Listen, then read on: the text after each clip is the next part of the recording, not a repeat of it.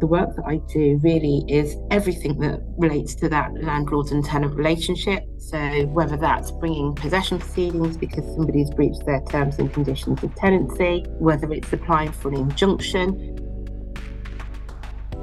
I believe in mentorship a lot because at the end of the day, there's people, lots and lots of people that have trodden the same path that I'm trying to walk. I think diversity brings richness in people. It brings a richness in the advice that we give. Hello and welcome back to the Law Careers Nap podcast. You're listening to the latest episode in our Practice Area Profile series, in which we speak to practicing lawyers about what it's like in their area of the law.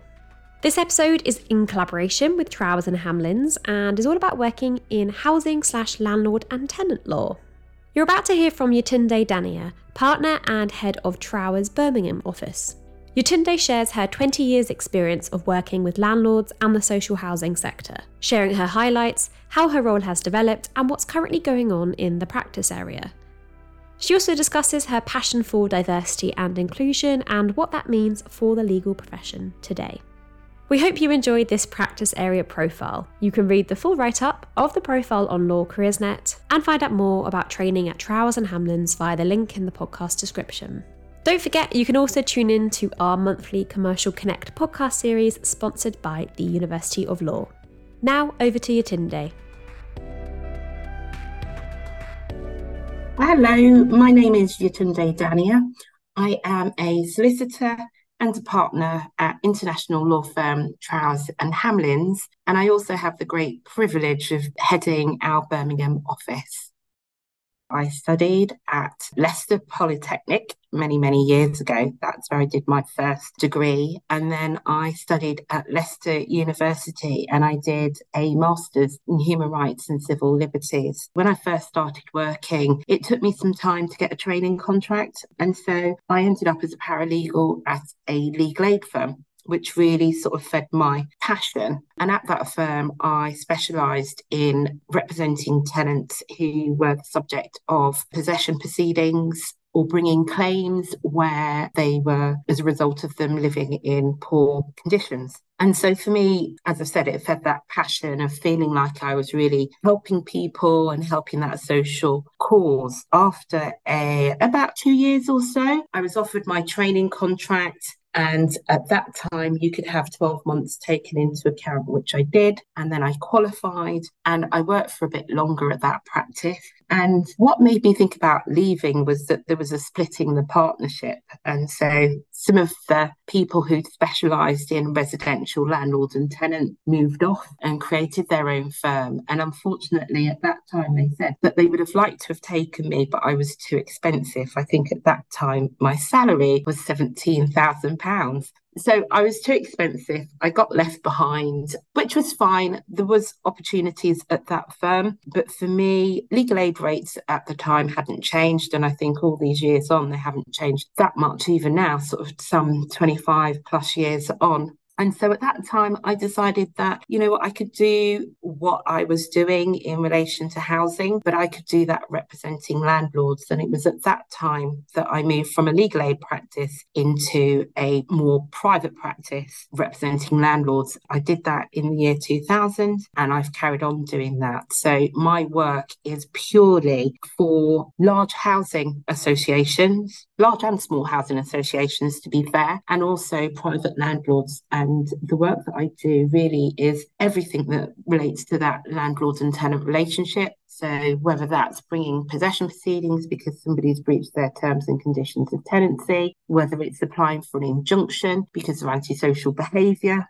I really like that work. It's just so interesting. Whether it's dealing with the property because somebody's passed away, there is a whole range of work, and I get the great privilege to appear in different courts. So not only do I appear in the county court, but I also get to appear in the magistrates court as well, because some of the work that I do even in relation to disrepair, it's, believe it or not, it's criminal work. So a tenant can bring a private prosecution against their landlord if their property is considered to be what's known as a statutory nuisance. So that's the bit that I love about my job, is that no 2 days are the same. In terms of a particular highlight, I think probably I would talk about some of my antisocial behaviour work, because I take action against the perpetrators of antisocial behaviour and some other really, really unpleasant work. It may be around guns, it may be around drugs, it may be around knives. And so I guess to share a case with you, a couple of years ago, there was a lot of stabbings in London, and I was approached by a client who had a small block of flat, and what had happened was some really unsavoury people had started targeting the occupants of those flats. And there's something known as cuckooing, and this is where a perpetrator takes over the home of somebody else who hasn't got the confidence and the strength to stand up to them. In the locality, somebody had been fatally stabbed, and in this block, in the bushes, they'd found some knives associated with this particular gang. And so I did something very unusual at that time, was just to get, we didn't know the names of these perpetrators, and I managed to get an injunction against persons unknown. And that injunction, basically the terms of it were that only the named tenants who lived in those properties, members of their household, emergency services, post delivery could actually enter that block of flats, and anybody else had to contact the landlord. It was really unusual at the time. What I liked about it was the fact that it was unusual, but I also felt that I was really doing something to protect people who were basically vulnerable and couldn't stand up to those, really unpleasant individuals. In terms of my expectations of my role is really varied. So I've talked about casework and the work that I do, but my role is more than that as a partner. And I think the bit that's really interesting about the law is that as you progress, you get to experience and develop other skills. And one of those is around management. And so having that opportunity to engage with other people is quite exciting, learning how to bring the very best out of people. So I call myself a very authentic leader. It's a style that I've developed over time. It's not an easy style to have. What does that style mean? Well, it means that I bring a lot of myself to work. So I am a Black woman, and some Black people will talk about code switching. And it's where at home, you are your authentic self. And as you travel to work, you become more and more less like your authentic self. I have code switched during my career. It's really, really tiring trying to be somebody who you are not. And therefore, what I've loved about getting into management is developing that style where actually I now feel comfortable to bring my whole self to work. What does that mean in reality? Well, it means I can be the very best lawyer I can be, because I'm not worrying about hiding stuff or pretending to be something that I'm not. I would say that I love the profession now more than I probably did when I entered it. And I think the reason for that is that we are now embracing diversity and inclusion. It is a real thing. Everybody is alert and alive to it. And having that opportunity to look back on my career, see where it was, and see how the profession was when I entered it, to see how the profession is now and the potential for the future, for me is just really, really exciting. So in terms of what's current in my practice area, I would say damp and mould is the thing that is in my practice area at the moment. My practice area is one of those where it's very niche. There's not many people and not many firms that do it as a big part of their practice area. And my practice area is 100% in this work, and it is 100% landlord work. I don't do any tenant work anymore. And so to have the little boy that passed away because of the damp and mold conditions in his property really threw my practice area into the public domain in a really, really big way. And so that is a big thing that's still happening. We're still feeling the effects of that. And there's legislation being passed to make sure that the opportunity and possibilities of that happening in the future are greatly reduced. And then we've got something else called Renters Reform Bill. That's making its way through Parliament. You may have heard of Section 21 and no-fault evictions. At the moment, a landlord can serve somebody with 2 months' notice and get rid of them. They don't need to have a reason to do that. And that's caused a lot of hardship to people. And so the law is changing, and there's a real feeling that the scales of justice are tipping in favour of the tenant at the moment. It's going to be really interesting as that comes in. It is a massive shake-up. So when you think that these types of tenancies, assured short-hold tenancies, came in 1988, this is going to be a massive shake-up of the sector. It's going to potentially place a lot of pressure on the court system. And so I can see the next few years being incredibly busy. At the moment in the profession, it's really interesting because there is a lot of discussion around diversity and inclusion. And for me, the journey has been really, really very, very interesting. From entering the profession and, as I mentioned, code switching, I just wanted to fit in, to actually realising that my superpower was my difference. And so I've always been a very strong and vocal advocate about diversity. I think diversity brings richness in people.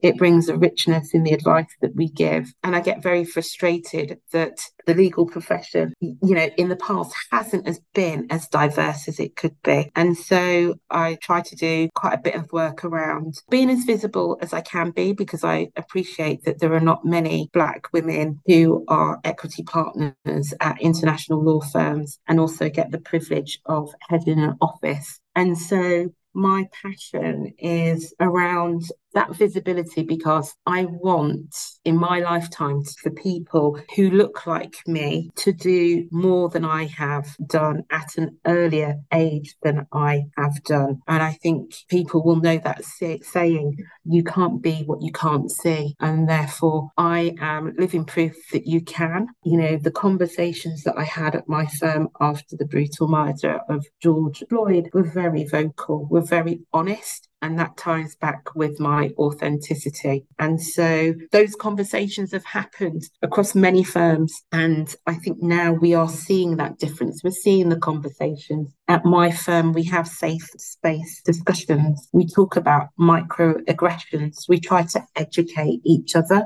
and understand each other. But the one thing that is really great is that the senior leadership team have taken ownership and have taken responsibility and are looking at ways in which we can make our partnership more diverse, ways in which we can attract and in particular retain more diverse talent, because the legal profession is here to serve everybody, no matter what they look like. And therefore, the legal services need to be delivered by people who represent society. And so I would say to you, it's a very, very exciting time to be entering the profession or to be thinking about having a career in the legal profession.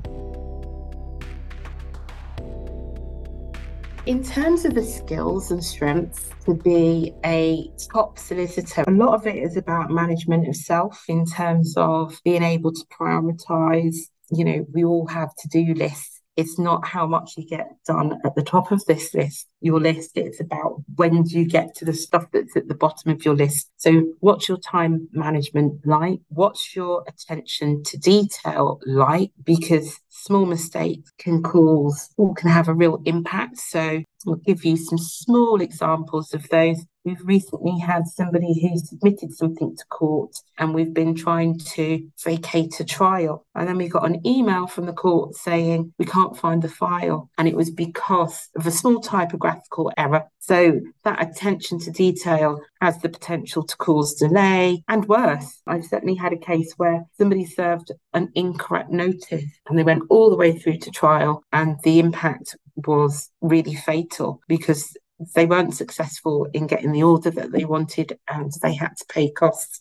And resilience, especially if you are from a diverse background, you may find it more difficult to get on that first rung of the ladder. And so it's about that resilience. How do you pick yourself up from a rejection? How do you carry on? One of the things that I've held very dear throughout my career is my support network, whether that's friends, whether that's family, whether it's being able to have that discipline to take a moment to take to myself. So resilience is really, really important as well. For anybody contemplating a career in law, I would say one thing that I think is really important is mentorship.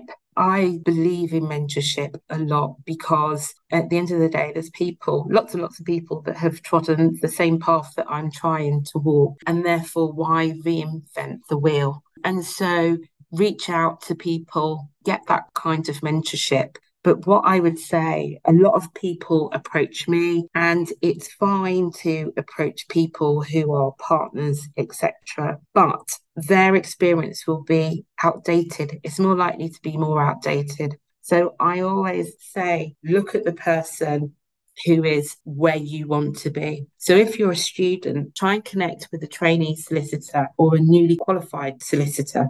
Find out as much as you can about their journey. What did they do? How did they do it? What worked? What didn't work? Rather than going 10 steps ahead and going for a partner. A partner's great. Yes, the inspiration and the role modeling. But if you want those nuggets of information, go for the trainee solicitors, go for the newly qualified solicitors, because their experience will be more aligned to what you are likely to experience.